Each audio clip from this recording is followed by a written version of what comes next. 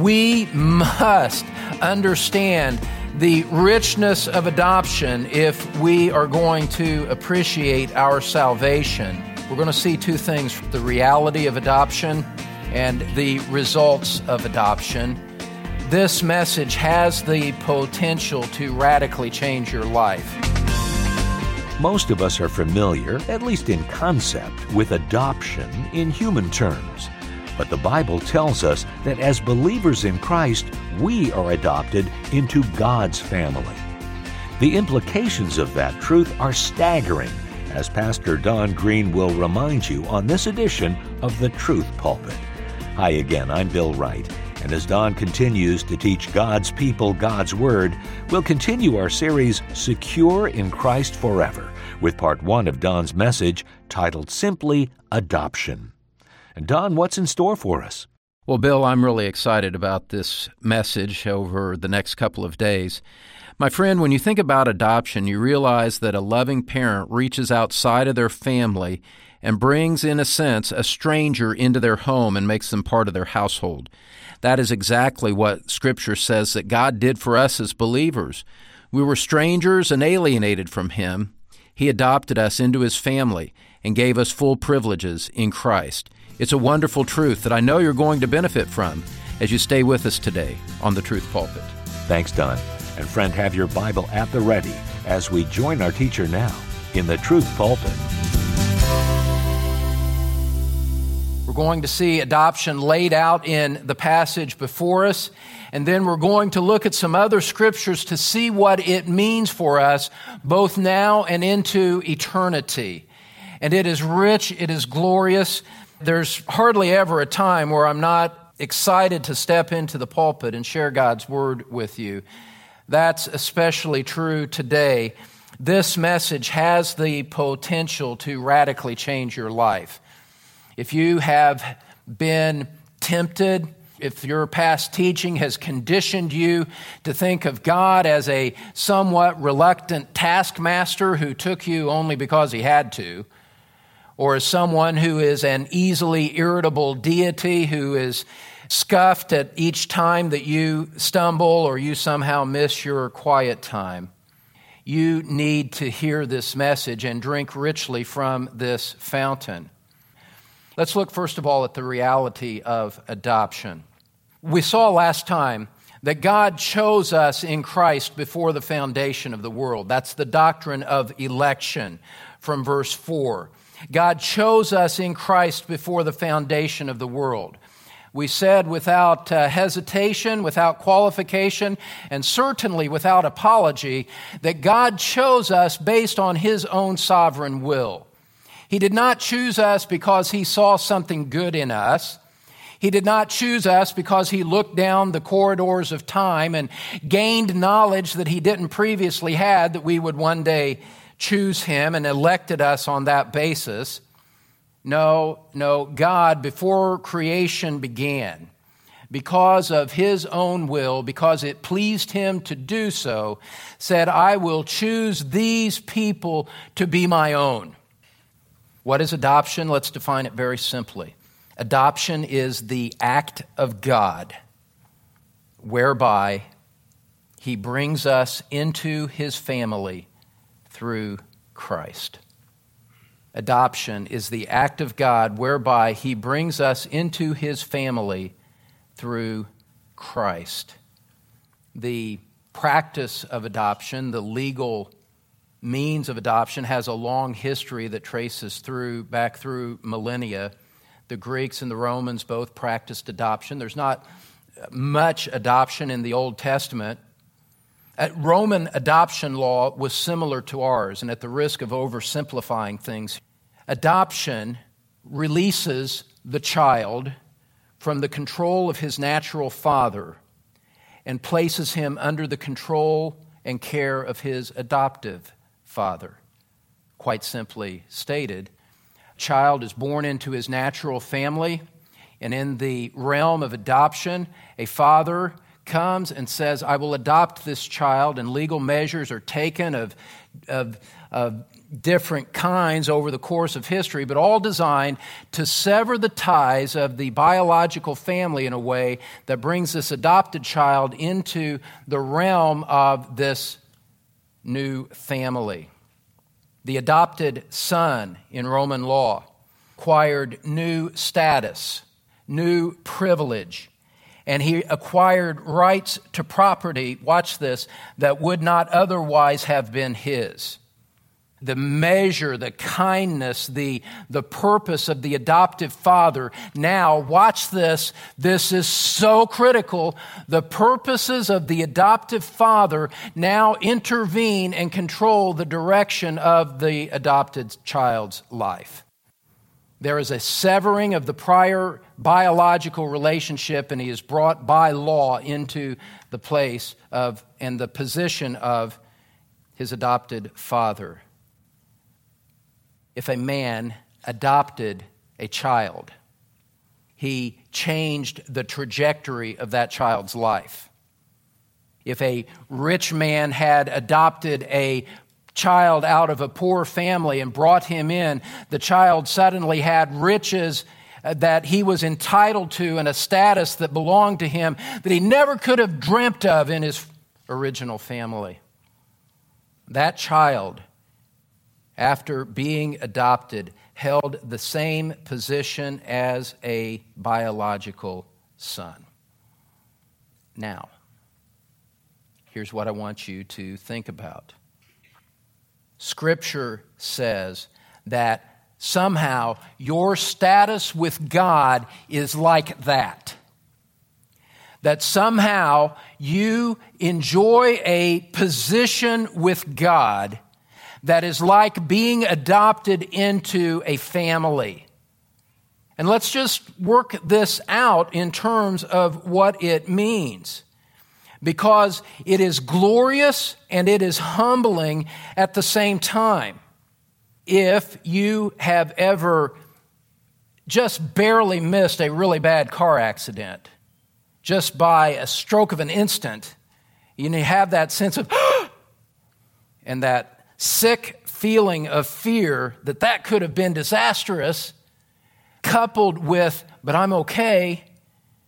There's something of that spirit that comes upon us as we contemplate the doctrine of adoption. If you've been adopted, it means that you were delivered from a former family. Let's think about that for a moment. Let's look at your former father. Let's look at your former father. Scripture says, even here in the book of Ephesians, that before you became a Christian, you were a child of wrath and a son of disobedience. That was your nature, metaphorically speaking. That was your spiritual biology. That was your spiritual DNA. That is what you were born into. Look at Ephesians chapter 2. Look at the son language. Look at verse 1 with me. Chapter 2, verse 1. You were dead in your trespasses and sins, in which you formerly walked according to the course of this world, according to the prince of the power of the air, a reference to Satan, of the spirit that is now working in the sons of disobedience. That's where you were. That was the realm in which you walked. Was in the realm of the sons of disobedience, dominated by the prince of the air. Among them, verse 3, among them we too all formerly lived in the lusts of our flesh, indulging the desires of the flesh and of the mind, and were by nature, here it is, by nature children of wrath, even as the rest. In your natural condition into which you were born in time, you were a sinful child of disobedience. You were by nature someone who deserved the wrath of God to come upon you. You were dominated by the devil. You were doomed to suffer the wrath of God. And you had as your father Satan himself. Turn over to the Gospel of John, chapter 8. John 8. to reinforce this point. You see, when you look back on your life before Christ, you should realize that your spiritual heritage was one of shame and danger and threat. Look at John chapter 8, verse 43. When you did not understand the Word of God, when you were rejecting Christ, here is a window of insight into what your nature was. This is your natural born spiritual family we are reading about here. Jesus said, "Why do you not understand what I'm saying? It is because you cannot hear my word. You are of your father the devil, and you want to do the desires of your father. He was a murderer from the beginning and does not stand in the truth because there is no truth in him. Whenever he speaks a lie, he speaks from his own nature, for he is a liar and the father of lies. But because I speak the truth, you do not believe me." Before you were a Christian, were in that similar state of unbelief. When you were rejecting Christ in your unrepentant stubbornness of heart, you had the devil himself as your father. That one who is a murderer, that one who is a liar by nature, who rejects the truth, who has no truth in him. Scripture says that's the family you came from. Talk about a dysfunctional family. The whole human race is dysfunctional. And by nature, that's what you belonged to, whether you were born into the most pagan family on the face of the earth, or whether you were born into a loving, nurturing Christian family. You inherited sin traced all the way back to Adam, and you were born spiritually dead even when you were physically alive. And your nature was sinful, it was unrenewed, and you were dominated by the power of Satan, that murderer and that father of lies. That is who you belong to. That was your spiritual parent. That's your spiritual ancestry apart from Christ. It's nothing to be proud of. It's something to look at with sobered awe. Wow, that's where I came from. That's who I belonged to. That was my family, the devil and his minions and all of the unbelievers throughout all the course of time. That's who I belong to. Those who in their nature, proud, lying, murderers, rejectors of God, rejectors of Christ, rejectors of his revelation. Now, you manifested it in different ways. Some of you were drunks, some of you were proud people of religion. But it all traces back to a common source of lies and deception and separation from God. That was the family that you belonged to right here. And look, you were blind to your lost condition. You liked where you were. Some of you, I know from talking to you, you reveled in your false religion. You reveled in your sin. And you were blind to the fact that you were chained to an evil father who intended your destruction in the end. You were hopelessly, desperately lost in the worst possible family with no way to get out. That's where you came from. That was your former father. That was your former family. But now, in Christ, Scripture says you've been adopted. God has taken you from that prior spiritual dysfunctional family, severed your ties with Satan, severed his control over you, and transferred you and brought you into a completely different family. A completely wonderful family. And in adoption, you have a permanent status as the adopted child of your loving Heavenly Father. And so, beloved, as you think about salvation, as you think about your salvation in Christ, you should realize that one aspect of God's goal in your salvation was to change you from a son of the devil to a son of God, to bring you into His family, leaving the former family far behind. And that is an act of unspeakable grace. Go back to Ephesians chapter 1. No wonder, Paul says, to the praise of the glory of His grace. We couldn't work our way out of our former family. That's who we belong to by nature. There's no working your way out of it. There's no way you could work for your salvation.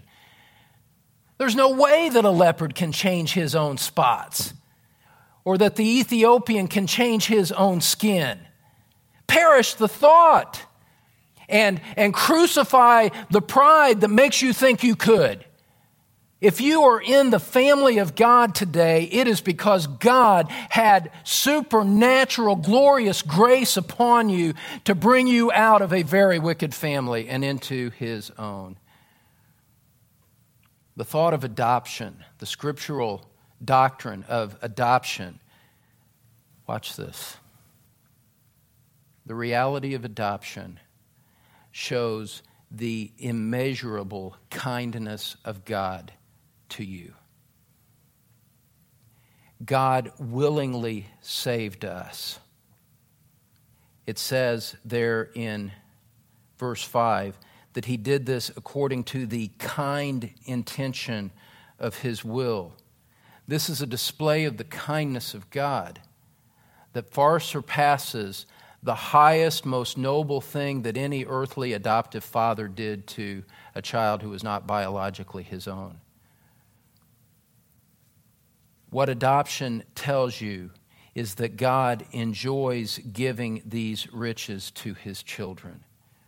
It delighted God to do this. And just as a child adopted out of material poverty should have an everlasting love and affection and gratitude to an earthly parent who adopts him into wealth and privilege, to a far greater extent, you Christians should, of all people, have this unending sense of praise and gratitude and believing wonder at the kindness of God to deliver you from the dark realm of the devil into the kingdom and family of His beloved Son. This is the power of revealed truth. This is why God has given us the Scriptures, so that we could read this and understand it for ourselves. Look at the verses 5 and 6 with me again. I want to keep them fresh in front of your mind as we continue on here this morning. He predestined us, into verse 4, in love, He predestined us to adoption as sons through Jesus Christ to Himself, according to the kind intention of His will, to the praise of the glory of His grace, which He freely bestowed on us in the Beloved. See the spirit of it, beloved. Love, kindness, grace, freely, abundantly bestowed on us in Christ. And embedded into the passage there is an almost passing reference to Christ. He talks about Christ more in the verses that follow, and we'll start to look at that next week. But He predestined us to adoption as sons through Jesus Christ. The means by which you were adopted was no less than the crucifixion and resurrection of God the Son. It's not just that God did this for you, it's the price and the cost and the means by which He did it. Christ coming from heaven, Christ going to the cross, Christ crucified, bearing the weight of your sin on His shoulders, suffering the punishment that you deserved on the cross in your place as your substitute, as your representative, suffering for your sins in His body, so that this transfer of adoption could take place for you. Praise be to His glorious grace. This was no mere legal entry in the transactional books of heaven. This cost Christ to deliver this blessing to you. Cost Him in immeasurable ways. It is through Christ that He did this. A wondrous plan of adoption that only Jesus' sacrifice for sin could establish. Only the cross could establish the basis upon which God could receive us into the family. Because something had to be done about your sin, and Christ did it. Praise be to the glory of His grace, which was appointed to you as a Christian before the foundation of the world. God had all of this marvelously complex, various colored glory to bestow on you, and He established the unfolding of it before time began. That is what you have entered into the family of God. That's what salvation has delivered to you. Not just new birth and new life, not just justification and the declaration of righteousness that satisfies the demands of God's law against you, but adoption. His family. Beloved, adoption means you belong to God and that He belongs to you. How can you declare the wonder of that? What words can we give that would adequately describe how valuable and precious and gracious this is?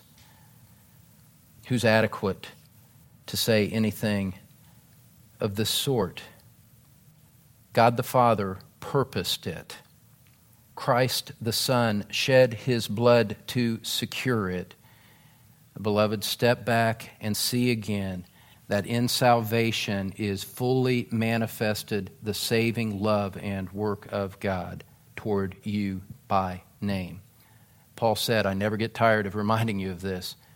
Galatians 2:20, you don't need to turn there, where Paul speaks in the first person and says, I have been crucified with Christ. It is no longer I who live, but Christ lives in me. And the life which I now live in the flesh, I live by faith in the Son of God, who loved me and gave Himself up for me. This was no mass transaction where the borders of heaven were opened up and just a flood of immigrants were allowed to come in a nameless barrage on heaven. This was something that God did personally for you by name. He appointed you for this by name before time began. And so, as we look at that, we see that God has generously shared blessing with us. It delighted Him to do so. It was exceedingly gracious of Him. And the goal of our salvation is that we would praise Him for His glorious grace. Brothers and sisters, the Father shared blessing with us that we had no claim on. That's the bottom line of salvation. God has given us that which we did not deserve and which we could never have earned and which we had no basis upon which to ask. And yet here we are, embraced in the family of God through adoption. There are two words that should be echoing in your heart. The presence of them would affirm your salvation. The absence of these two words should convict you that you must not be a Christian if this doesn't spontaneously rise up in your heart in response to what Scripture has shown us. Two words: praise God. Praise God that He has done this for me. That is the reality of adoption. The reality of our adoption by God is a complete transference out of a hell-bound family into God's heaven-bound family, and that in turn produces some practical results, which Pastor Don Green will detail for us on our next program. Join us for part 2 of his message, Adoption, here on the Truth Pulpit, as we continue the series, Secure in Christ Forever. Meanwhile, we invite you to visit us at thetruthpulpit.com. There you can download podcasts or find out how to receive CD copies of Don's radio messages for your personal study library. And if you want to go even more in depth, you'll also find the link Follow Don's Pulpit. That'll take you to Don's full-length weekly sermons, not subject to the time editing needed for radio broadcasts. And by the way, if you're in the Cincinnati area, check out the service times for Truth Community Church, also on our website. Again, just visit thetruthpulpit.com. Now for Don Green, I'm Bill Wright. Join us again next time as Don teaches God's people God's Word from the Truth Pulpit.